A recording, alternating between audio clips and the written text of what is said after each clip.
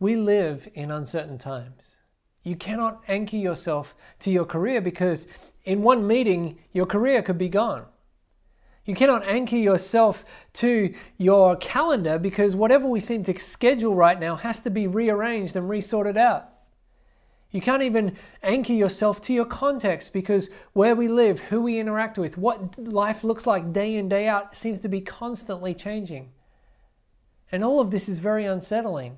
Everything around us seems to be in motion, and it's a little bit like being on some sort of ocean with up and down, back and forth. The only thing that seems certain is uncertainty itself. And as we think about these things, as thoughts about these things settle on our minds, we ourselves start to feel overwhelmed and even distressed. Now, maybe I'm just speaking to myself here, but I think many of us are struggling with thoughts in this direction. I believe that many of us are struggling with feeling unsettled. I want you to picture with me walking across a river or a stream that's got fast-flowing water in it. If you've ever been in a stream like that, you'll know that when you put your foot into the water, it's unsettling itself because the water is moving and stirring and splashing. But what also is unsettling is that when you put your foot out into the water, there are stones, small and medium-sized stones, that when you put your foot down, move. And as you try to find some point of certainty, you're struggling because you're continually being thrown off balance. But if you've had that experience, you'll also know that occasionally you'll come across in that stream or in that river a spot where there is a large rock that is anchored down into the bedrock and is unmovable. And when you find a rock like that, all of a sudden you feel secure, you feel certain. And so what I want to ask you is, what is your unmovable solid rock in these uncertain times? Often we look to other things, we look to many different things to give us a sense of certainty and security. But the truth is that no relationship, no career, no friendship, no number of pounds in your bank account or in your retirement account, no level of health or fitness is ultimately going to hold you safe and hold you secure. All of these points of security are ultimately going to dislodge and set us adrift. They're only masquerading as solid things. They're only pretending to be solid things. And what I'd like to say to you in no uncertain terms is there is one solid rock. There is one anchor. And there is no other anchor except for God Himself. Now, this isn't just my opinion. If you go to the Bible, you'll see these thoughts expressed over and over, and you're actually going to even see that in the psalm that we're going to today. I want to ask you to turn with me in a Bible to Psalms 102. If you don't have a Bible maybe necessarily with you, you could look it up online or on your Bible app. Psalm 102 is where we're going to be reading, and we'll be planted here throughout our time together today. In verse 1, what we're going to find here is the author of this psalm who is struggling with feeling, like we've been talking about, distressed. You can imagine from what they're writing here that they're feeling uncertain, they're feeling even fragile. Let's read verse 1 of Psalm 102 together. It says this, "Hear my prayer, O Lord. Let my cry come to you. Do not hide your face from me in the day of my distress. Incline your ear to me. Answer me speedily in the day when I call. For my days pass away like smoke, and my bones burn like a furnace. My heart is struck down like grass and has withered. I forget to eat my bread." Now, as we read this, it's very clear, like I said, that this author of this psalm is struggling. Life is not good. Reality is hard for them. But if you read on, what you'll find is that, yes, this thought continues until you get to verse 12. All of a sudden, there's this stark turning point in verse 12 where the writer stops looking at themselves and their own situation, and all of a sudden, for the rest of the psalm, for the next 2/3 of this psalm, looks to God. And so I'm going to ask you to read that change with me in verse 11. Let's read it together. It says this, my days are like an evening shadow. I wither away like grass." Here's the change. "But you, O Lord, are enthroned forever. You are remembered throughout all generations." What we have here is a contrast being drawn between God and humanity. It's saying, hey, humans are like an evening shadow. They're like withering grass. But God, He's like this king that's enthroned forever, always reigning. Now, I want to just pause here for a moment and clarify something, because those of you who know the Bible a little bit will know that the Bible teaches us, even in the first few chapters of the Bible in Genesis, that we as humans, mankind, are made in God's image, in that there are ways that we look like and are like God, that we are image bearers. That's another way of saying that. And so as I read this psalm, it's kind of interesting, because what it's doing is it's saying, hey, God is like this and we are like this. He is like this eternal king. We are like this withering grass. It's kind of making this big distinction. And so the question I have is, are we like God or are we different from God? And the answer to that question is yes. In some ways, we resemble God, and in other ways, we don't. It is a beautiful and amplifying truth to know that we are, yes, made in God's image. What that means is that life, all human life, has value. But concurrently, we must know that we are not God, that only God is God, and that there are ways that He is unique and distinct from us.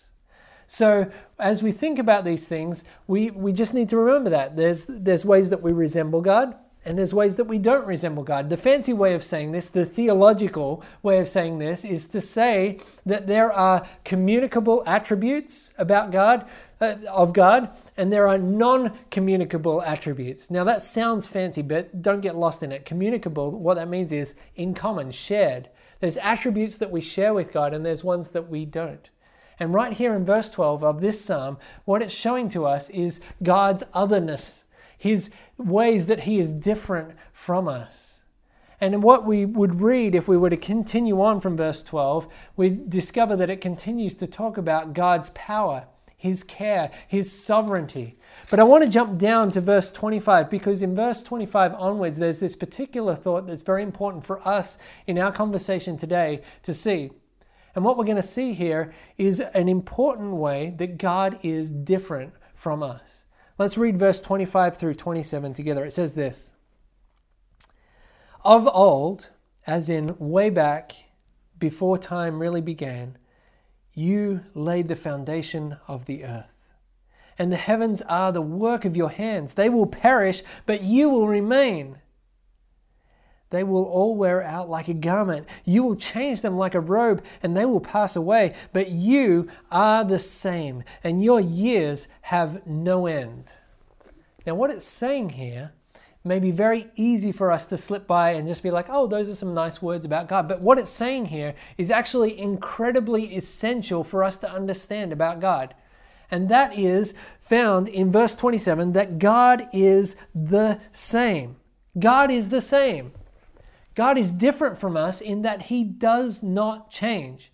He is always the same. He doesn't get older. He is beyond years. He doesn't get wiser. He is wisdom. He doesn't age. He is the same yesterday, today, and forever. He doesn't get stronger because He is all-powerful. He doesn't get weaker because He cannot reduce His power or perfection. And because God is unique in this way, that He is unchanging, we actually struggle to understand this important truth, because everything we see and know and recognize in this earth does change. You see, we age. We grow stronger sometimes, we grow weaker sometimes. The earth around us changes. We have seasons. We have weather that changes. We have relationships and friendships that change. Our work changes. Our context changes. Our families grow, and sometimes our families shrink. Everything changes in this life except for God. If you're struggling to get your head around this truth like I do, it's actually really cool, because this psalm helps us understand this by elaborating on it a little bit. If you go back to verse 25 and read it with me, you'll see this. It says, of old, you laid the foundation of the earth, and the heavens are the work of your hands. So what it's saying here is, hey guys, the most permanent things that you can think of, the earth, the foundation of the earth, and the heavens, as in all that is above, including the stars and the planets, the moon and the stars, all of that, it's saying God created that. But as you read on, it says in verse 26 here, that they, the earth and the heavens, will perish, but you will remain. They will wear out like a garment, As in, they become like an old set of rags that God just tosses off. Hey guys, it's saying whatever you may think is permanent, like the heavens and the earth, that to God, in comparison to his unchangeableness, they just wear out. They're gone. And the comparison is really helpful because what it does is it expands our understanding of what it means that God is unchanging. This fact that God is the same, that he is unchanging, has multiple implications for any who believe it to be true. But I want to focus on just two of these implications. The first is this: believing that God is unchanging gives a solid foundation, gives us a solid foundation for faith. Let me say that again. Believing that God is unchanging gives us a solid foundation for faith. If we start to entertain the thought that God might change, that he is changeable, all of a sudden faith begins to unravel. It's like pulling on a string on a garment and all of a sudden the garment disintegrates. What if God, this isn't true, but what if God did change? What if all of a sudden he said, you know those things I promised? You know that forgiveness of sins thing? You know that thought that I would come back and return? I've changed my mind on that. That would be horrible. Our faith is based, the Christian faith is based on the reality that God is unchanging. If God is changeable, we cannot trust him. Because he is unchangeable, we can and must trust him. The second thing is this: believing that God is unchangeable gives us comfort and security in a world that is constantly changing.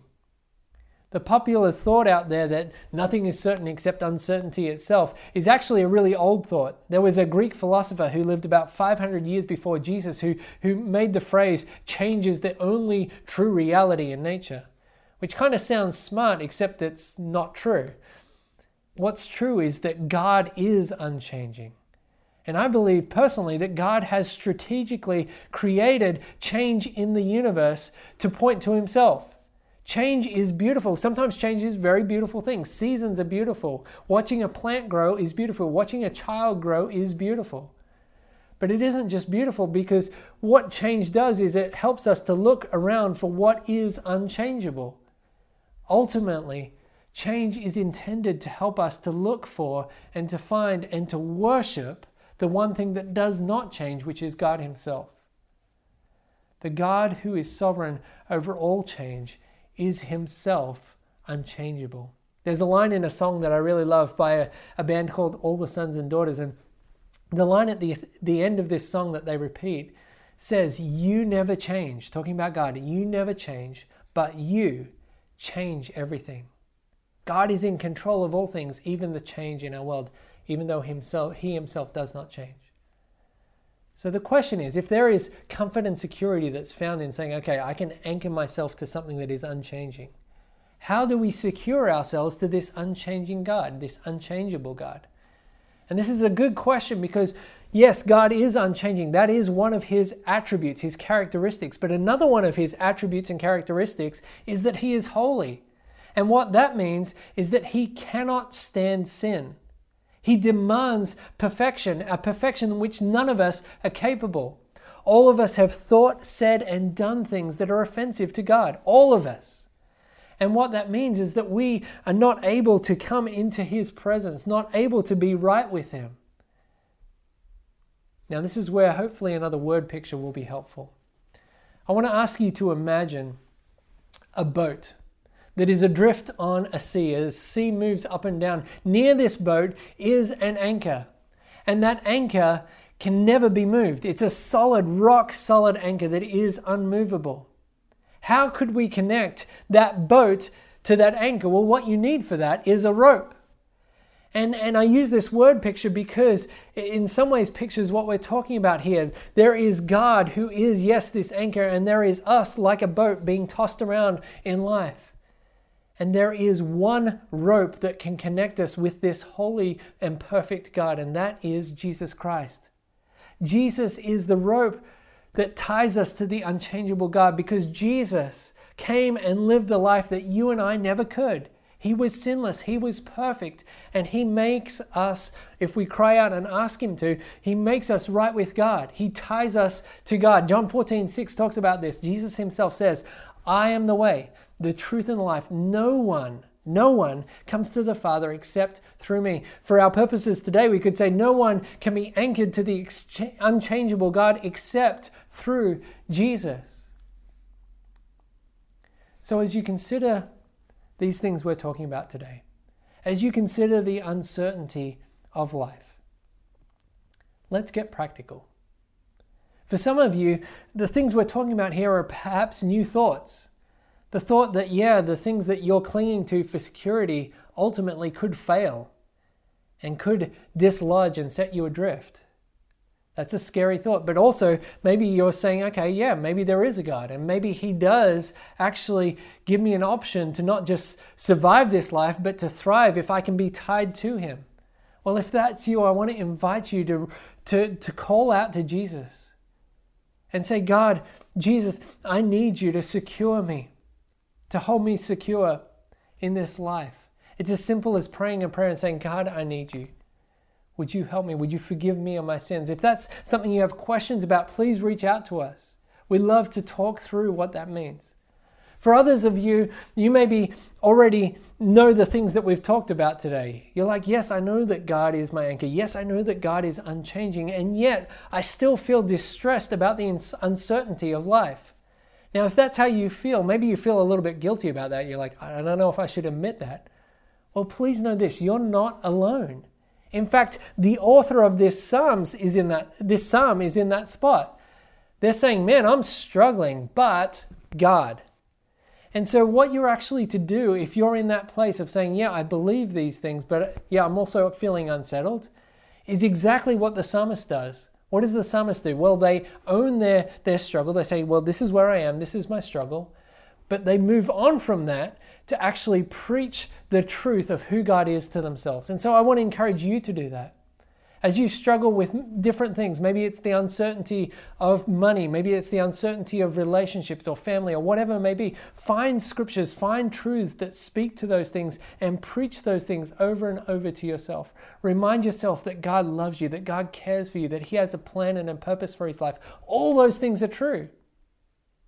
There is no condemnation for those that are in Christ Jesus. Maybe that is just something that you preach to yourself. Find those truths. Cling to those things. Preach the truth of who God is to yourself. To close, I just want to remind you of the words of an old hymn. And that hymn simply goes like this. On Christ, the solid rock, I stand. All other ground is sinking sand.